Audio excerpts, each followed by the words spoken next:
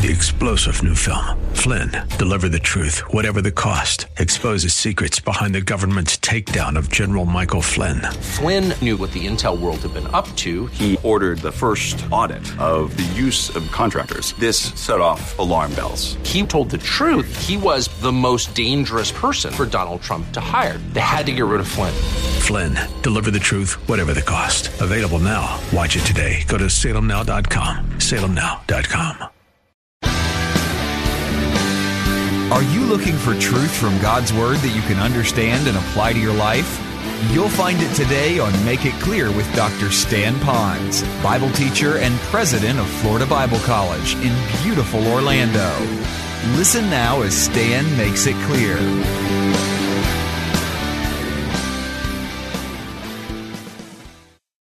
We're leaving Romans for a moment here. Turn to Isaiah chapter 10 for just a moment. Isaiah chapter 10. This is a very interesting passage because he's speaking here, and then soon he's going to unleash the Assyrians on the Jews because the Jews were just so godless at the time, and so he's using another nation to come against the Jews. But in Isaiah chapter 10, here's what he reads. Here's what it reads. Isaiah says this, "Woe to those who," in verse 1, "Woe to those who enact evil statutes, and to those who constantly record unjust decisions, so as to deprive the needy of justice and rob the poor of my people of their rights." Now, ponder that for a moment. Woe to those who are stripping his people of the rights that they should have. It goes on a little bit further. And it says, "So that the widows may be their spoil," going after the poor, the ones that can't fight back, "and that they may plunder the orphans. Now, what will you do in the day of punishment, in the devastation which will come from afar?" Again, talking about the Assyrians that are going to come in. "To whom will you flee for help? And where will you leave your wealth?" So the whole idea, again, is that those that are in authority, when they're not judging correctly, there will be judgment placed upon them as well. So human government are to be servants, ministers of God. And keep that in mind. I'll leave you with one other thought. A little bit later on in Romans, it says the word minister there again. But this time it changes the word. It doesn't use the word deacon like a servant. It puts a different word in there. And it's a word that we get the word liturgy or worship. The idea of serving, actually knowing that this is a form of an act to God. So I'm wondering if perhaps way back, the very beginning when we were inaugurating our first president, and there on that special day, he was now saying his oath of office. And they said, "Raise your right hand and put your left hand where?" On the Bible. That it was in some show that what was going to happen is that this man was now going to represent God to the people, not religiously, but the principles of right and wrong and honesty and decency, which we'll talk about in a moment. And at the same time, helping the people to live according to Scripture, but himself being that kind of mediator between it all, understanding the value that he is a servant of God. Watch this. He's a servant of God, and the best way he serves God is by serving the people. We'll talk about that in a moment. Well, now it brings up another particular question. And that question is how long does civil government really last? Civil government is only temporary. 1 Corinthians 15:24 says that eventually it will be abolished, or it will morph, or like what happened, other countries will come in and take us over or take that country over, and it happens all the time. So government is only temporary, but I'd like you to look at it in the longer scheme of God's time period. There will be a time that we will have perfect rule here on this earth, because it'll be Jesus Christ who already is Lord, but he will set up his kingdom rule here, and his subjects will all be following under him until the end of that 1,000 years. So it's only temporary, and so we can make it. We know that this is only our temporary place because we have a home in heaven, and everything will be made right in the future. Well, let's look at the second principle. We talked about the first one being we have to understand the nature. So primarily the nature is that servants of God they are, and that the government is only temporary. Jesus Christ is the ultimate king, and he will actually be kingly ruling here in the future. But second is we should appreciate the main ministry or purpose of government. The main ministry or purpose of government. Now you might say, well, Stan, you said purpose at the beginning, and now you're saying ministry purpose. Are you doing a play on words? Yeah, I am. But I think maybe you'll track with me on it.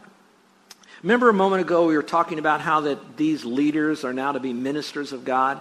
If they're to be ministers of God, then their ministry is going to be all the people that they're serving. So they're to look upon us and our needs, and what do we need to do so we can peacefully coexist and not have our rights infringed upon. Not that one person has all the rights and the other one doesn't. So yeah, we might have to kind of rein in some of what we think are rights, but it's all for the greater good for one another, but not one group over another group, and they're serving that group to do that. So that's why it's a purpose, but it's also a ministry so that we are able to function here until we get there in heaven. So what is it? Why did God establish all of this? Well, let's give you one big answer, and that is government is to protect and serve its citizenship. Government is to protect and serve its citizenship. And I've read you those verses so you see them, but maybe a big thing for some of you, how many of you have ever been up close and personal to a police car? I don't mean you ran into one now. I'm talking about you got up close and personal. In many communities across the United States, I haven't seen any police cruisers up close here in Honolulu. Isn't that interesting? In 10 or 11 years, at least, where I've paid attention to this. But most of them in other communities, right on the police car, it'll say they are to protect and serve. If that's correct, and you've seen that somewhere, maybe even here, and you know that to be true, would you raise your hand if you've seen that? Look at all the hands. So again, that whole concept is they're to protect and they are to serve. So with that, I wanted to answer, how are they to protect and serve? If this is our government and we're to submit to them, how can we look to them to protect and serve us? Here's a couple ways that are biblical. First of all, they're to protect our personal and property rights. Personal would be my safety, my wife's safety, my family's safety against people coming in and doing bodily harm to me, but also my property rights. God has allowed us to own things. Now, I know that's hard for the deeper, leaper, super sweet spiritual people. I get that everything belongs to God. He's loaned it to us. But in a sense, we still own that legally in a system that we have. And so their job is to help us maintain our personal and our property rights. Now, if you'd like, you can mark down the reference, Exodus chapter 20, 14 through 17. And here's why that's important. If I took you all the way back to the Old Testament, you'll hear about Moses and you hear about all the laws that were established, but most of the time we hear about the 10 Commandments, as we should. In fact, it's referred to as the Decalogue. Dozen means 12, Deca 10, Decalogue 10 laws. And they kind of encapsulate in basic principle all the other laws that were given to the children of Israel. And those laws primarily deal with not only the upward relationship with the sacrifices with God, but also with how to treat other people and God's creation, including animals, etc. So again, animals are generally a person's possession, so that's property. All right, and then of course we have you don't steal. You don't steal someone else's wife, okay? So that's all part of property and personal life. And so we see that God has set that up, and whatever form of government that's out there, that's part of what they should be doing, is taking care of personal and property rights. It's all in there. Next, they're to provide conflict resolution between people. Now, I got thinking a lot about that, and I was wondering, how does that show up in Scripture? We got the protect and serve aspect because we have the laws. Now they need to be enforced, and we see that in the Old Testament pretty dramatically, wouldn't you agree? But now what about the aspect of conflict resolution? And it came to me in this passage of Scripture. Some of you will probably remember this. Again, going back to Moses, because primarily from the time of the flood, and then you get into Moses' time, that's what we call the dispensation of human government. So God was establishing then. There was no government before the flood. Or there are nations, but no known governments that I know of. So it really happened at the time of the flood, or since the flood. So you have human government. So now here's what Moses says. Moses is the one who brought the children of Israel out of Egypt. He was the go-to guy, him and Aaron, for God to the people, and then he would bring the people's issues to God. And there were so many of these millions of Jews out there in a very challenged part of the world with a lot of desert going on. They didn't really have their own major land yet. So what was happening is a lot of conflict was going on. It happens, and you just go camping, you got conflict with your kids, Some of you will have a conflict of where to go eat after the service today. So there's going to be normal conflict that goes on. So what did he do? Here's what he said, and I'm going to read this scripture here because it's so powerful, and this is what part of government is. He would be, in a sense, the first model of government in handling conflict resolution. It's found in Scripture, Deuteronomy chapter 1, beginning in verse 12, and here's what it says. Moses speaking, he says, "But how can I bear your problems / conflicts and your burdens and your disputes, more conflicts, all by myself. I can't handle that by myself. No one person could. It's just impossible. And then it says, here's what you do. You choose wise, understanding, and respected men. Wise, understanding, and respected men. Now, he didn't say, I'm picking them. They're my boys. And so now he has this group of guys that are his cronies, and he can now run over the people. He says, no, here's what I want. You pick the guys. You have the freedom to do that. But when you do, they've got to have certain qualities. Not that they're rich, not that they're poor, not that they're intelligent, not that they're stupid. All they had to do is they had to be people of great character, men of great character. Wise, understanding. Respected means that people would look at them and they would trust them. All right, that's what respected basically means. Then he says, and I will set them, the one you picked over, based on these guidelines. And what were they supposed to do? Those guys are going to sit there, and now they would help resolve the disputes and the conflicts. And that's how you grease the machine so that you will reduce conflicts, or maybe even eliminate it for the most part, so that you have a free-running government of peace again when you have that in place. So you have the laws, you have the godly men that are respected by others. You then set them up to answer those disputes, and then you have to enforce them, which brings us to number 3. You have to punish the lawbreakers. You have to punish the lawbreakers. Now, I'm very pleased when I hear stories, and some communities do that. The police officer is following along behind you, and he notices that for a long time you kept the speed limit, or you did something really good. He throws on his lights, he pulls you over, and he gives you a little ticket or something. And that ticket is nothing more than a little praise report for doing something good. I get all of that. That's good. Reward, motivation. Works out really good. I'd much rather have them give me $100, but a ticket like that is fine. Back to this, though. However, there are 3 ways that they deal with punishing those that are evildoers. All right, number 1, they will fine them. All right, there'll be fines, a penalty of a fine of some type. Now, some of them may be asked to do special work, or they painted graffiti and it was against the law, and they caught them and they make them repair all of that, but there's a fine involved. Secondly is incarceration. Incarceration. Now, for a moment here, I'd just like to tell you that what I'm thinking about today, when I did a study on incarceration, I really do not see a lot of incarceration in Scripture. I get it with Joseph. I get it with Jeremiah and a couple others where they grabbed him and they held him against their will to be in some place. I get it with Paul. But in reality of just human government, I don't see a lot of it. But I see a lot of it beginning in the 1800s in the United States. Do you know this fact? Without numbers, just general statement. We have the most prisons and jails of any country in the world. Part of that is because we're so wide of a country and there's salt and peppered all over the country. But the second one will get you is that we have the most people incarcerated in all the world. And we're supposed to be the most Christian, who now has the Holy Spirit and have a book to follow. And people associate to help us and coach us and kind of keep us within bounds. And yet this is what's happening. But that's part of it. And then finally, capital punishment. Capital punishment. Now, you probably want me to speak to that issue, and I won't today, but maybe some other time I will. I do want you to know that capital punishment was established, watch this, when during the time of Noah, the world was so bad, he instituted his own capital punishment, and you ought to read how they were so depraved, they were so wicked, that there was not one person who did anything at all good. The depravity was rampant throughout all of humanity. Catch it. All of humanity was so rampant. And so the Lord selected Noah and his family and rescued them. You read the book, you saw the movie, whatever. So you saw that happen. And so that was massive capital punishment by God. So in a sense, that was established already by God in the first mentioned principle of hermeneutics.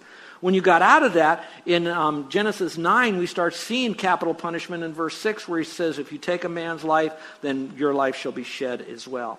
So capital punishment is there. Now, that is a form of dealing with the ones who, catch this phrase, practices evil. Did you catch that in Scripture? It's not merely a one-time act. It's the idea of practices or practicing. Or this person is so incorrigible that the fines didn't work, the incarceration didn't work, the horrific amount of destruction that was done by that person, perhaps over and over again. Now the hammer comes down hard. In fact, it says judgment, wrath. And God says, that's okay. That's how you're going to control the rest of humanity. If you can't control them, at least protect them from that. Enough said about that. But I will tell you, I'm glad we have people like that. Carol and I don't know. We live in a strange neighborhood in Coolio. I've got a guy across the street. He's with TSA.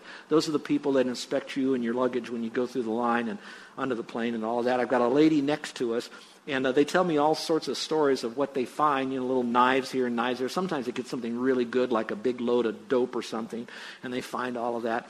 And I said, you know what? I want to thank the Lord for you. I hate taking off my shoes, my belt. I hate to get rid of all the guns I carry. I hate all of that. But I said, but at the same time, I know that we are relatively, well, let me say it differently. We are more safe today than we were before against the potential of greater things happening because of what they're doing. And I'll tell you, there's a few jobs I don't want to ever have to do in my life, and one of them would be to work for TSA.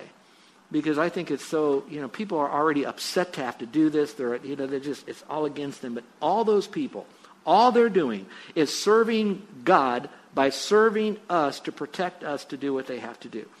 Now that begs the question. What about those mean, nasty TSA people and those policemen that are just so mean when they talk to you? I get all of that. What I'm surrendering to is not the person. What I'm surrendering to is God has this in place for me. I'm surrendering to the position of those people. And at times I might surrender to the person even when they're out of whack at that particular moment so that we don't escalate this thing up into something more. And now that'll preach with all this going on in country and police officers, etc. So I'd be very careful with that. But God has set that up, and I pray that you and I would show a little bit more respect to those who are in government and the value that they have. Well, I'm just about out of time, and I got to finish this today, so let me just go through it real quickly. Number 3, why should we... You know what? I'm looking at my notes here, and if I race through this stuff, I'm going to feel like you're going to miss some really important things. So you know what? We're going to end it right here. But I'm going to ask you to do me a favor. So just don't pack up. Don't pick your purses up, put your stuff away. Just listen for a moment. There is so much more that we can gain from what is in Scripture regarding government. Next week, I want to talk more specifically, what is our responsibility? Not the government's now. What is my responsibility? What am I supposed to do? Why should I do what I'm doing? What did they do in the New Testament, First New Testament church? How did they handle government that was even different than the one that we have today? You need to be here. Your kids need to be taught these principles. I'm going to be reading you some research that I've done that was written during shortly after the Bible was finished being written about the attitude of Christians towards government, the attitude that Christians had toward one another and government, and what they did and what they prayed actually about the governments in which they found themselves under. I want you to be here to hear that. Now, if you're not able to be here because you're flying off island, then get it on tape, watch it on YouTube. You got to get this material here because I want you to be so solid as Christians, as biblical salt and light correctly in this community for the Lord, especially in the days ahead. Frankly, folks, I see who's running for office, and there's some great, wonderful things I think they're representing. The question is how they're able to do it, and the character in which they're going to try to do it, and the spirit in which it's being done, and all that's out there. Don't read between the lines, folks. I'm just saying that we don't know what next week, next month, next year, next election, and post-election things will happen to all of us. But we need to be biblically ready for this and knowing how to handle this in a Christ-like manner, where we don't necessarily roll over and play dead, but at the same time, we're not at the front of the line and revolting. Let's pray, shall we? Can you tell I'm passionate about this? I just love the Lord, and I love how Scripture just teaches so much on this. But I'd hate for you to be right with the government and wrong with God right now. So I have your head bowed and your eyes closed, so I'm not having you do that for you to think about other thoughts or to lean low and check your Facebook messages. I'm asking you to go to your heart right now. And if you go back to Romans, it said, get your heart right. Realize that you're a sinner. We all are. I could think of perhaps hundreds of laws that I broke, of our own government laws. Not because they were against God, but because I'm a sinner. And I didn't care. And if I didn't break them outwardly, I know I broke them inwardly because I was so disrespectful and rebellious when I did it. That just revealed to me that I'm a sinner. But the good news is that God doesn't leave us in that state of guilt. But Jesus Christ died on a cross. Again by humanly speaking, wicked men who weren't following proper protocol. And yet he knew he would do that. He surrendered to that system, knowing that through that system and at the very end he would actually will himself dead on the cross so that he could take upon himself the sin of all the world and you right now, your sin. He died in your place. He suffered the consequence of your sin. It wasn't a fine. It wasn't an incarceration necessarily. In a sense, it was almost like capital punishment. And when he died, he satisfied God because of the law we broke in our heart then. And so right now, here's what he would want us to do. He would say, admit that you're a sinner. Admit that Jesus Christ is the Lord who died and rose again. You don't have to understand all of that stuff, but just to know historically that Jesus Christ did die and rise again. And now in reality, he was God-man who did that. Admit that that payment for sin was so perfect that no amount of good deeds we could do ourselves could ever help us get into heaven. Because if we thought that it could, then we'd be saying that he didn't need to die. It was a wasted death. That's not true. So you come to him just as you are, as a depraved, lost, needy sinner. And what do you need? Not a better house or a better country to live in, but you need Jesus Christ and the forgiveness of sin. And he grants you that immediately and completely. Immediately and completely the moment you trust in him. Now, that's the hard part. Why is it so hard? Because you have to transfer your trust from yourself and your good deeds. And a lot of people still want to depend upon something they do themselves or did themselves or will do themselves. Or they want to still count on some other religious thing or some other do-gooder thing. They can't believe it's totally and only by grace. And that's why it's hard, because you've got to say no to that and turn from all of that. And now place your faith in Christ. Stop trusting yourself and another system to get you to heaven. And then just trust Christ as your Savior. Remember, it's not how much faith you have. It is who you have it in. It's got to be Christ. So it's really a mental transaction, but maybe for you, you just want to talk to the Lord about that little mental thing where you're now placing your faith in Christ. And you might say, Lord, thank you for dying on the cross and paying for my sins. I want to thank you that I can know I have eternal life. I want to thank you that my sins are forgiven and that I'll have this salvation and it'll never be lost. Thank you for that. However it is, I pray you're doing that. Maybe today is the day you want to settle your eternal destiny. You know you can't necessarily make our government better. You can't move to another country that might have what you think is a better government. I can't either. But maybe you're hopeful that you could get someplace after death and it'd be heaven, and you trusted Christ today. And you'd like for me to just know that. So with heads bowed, eyes closed, no one looking around, no one's going to see you do this, I'm going to ask you to slip up your hand. If today was the day that you trusted Christ as your Savior alone, not by works of righteousness, but by faith. Now when you put up your hand, I'm going to say thank you or God bless you. I'm not going to come to you. I'm not going to have you stand up. No one's going to know it. God will, you will, I will. I'm not going to tell anybody because I'm just going to pray generally about you. But I'd like to know if you trusted Christ. So every head is bowed now, every eye is closed. If today was the day you trusted Christ as Savior, and since you have, you'd like me to pray for you, would you slip up your hand right now? Is there anyone at all? Anyone at all? Okay, Christians, let's be back next week with our notes and our Bibles, maybe with some questions and a heart ready to learn from the Lord what we should do next. What is our responsibility now to the government that's biblical? Our gracious Heavenly Father, I thank you that you love us so much, and you know that we're thrown into a world that's got multiple government styles.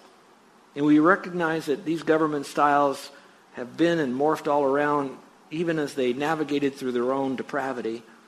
But yet they're still good in some measure.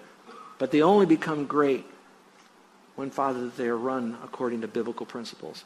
I thank you that, Father, that you are bigger than any government system that's out there, that you still can navigate us around, lead us around all of that so that you can still ultimately fulfill your purpose for us and, most of all, receive all the glory that you need to get no matter what system we find ourselves under. Now, Father, I pray that between now and next week that you'll groom and prepare our hearts so that we'll learn how to serve you by serving the government properly and being the citizens you'd have us to be. And help me, Lord, with love and tenderness and truth, communicate this to one another. So together as a church, we would be a lighthouse of godly citizens, even in a world that acts so ungodly, to do it for your glory. In your name we pray. Amen. You're listening to Make It Clear with the teaching of Dr. Stan Ponz, founder of Make It Clear Ministries and president of Florida Bible College in beautiful Orlando, Florida. Make It Clear is dedicated to taking the Word of God with clarity into every person's world. It is the support of listeners like you who make the ministry of Make It Clear possible. You can provide your tax-deductible gift to Make It Clear online by going to makeitclear.org.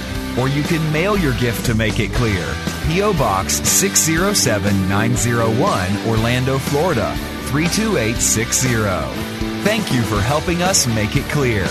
If you would like to have Dr. Ponz speak at your church or event, please send us an email at tellmemore@makeitclear.org. Thank you, and remember to make it clear.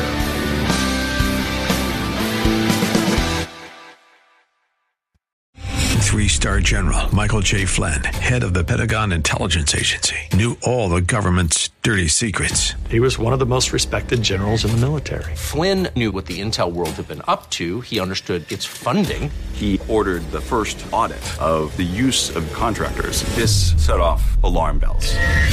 The explosive new documentary, Flynn, Deliver the Truth, Whatever the Cost, uncovers the facts behind this scandal. Flynn told the truth. He was the most dangerous person for Donald Trump to hire. I find out the worst enemy that I'm going to face in my life is right here in America. They took my assessment and they wanted me to change it. And I was like, I'm not changing it. They had to get rid of Flynn.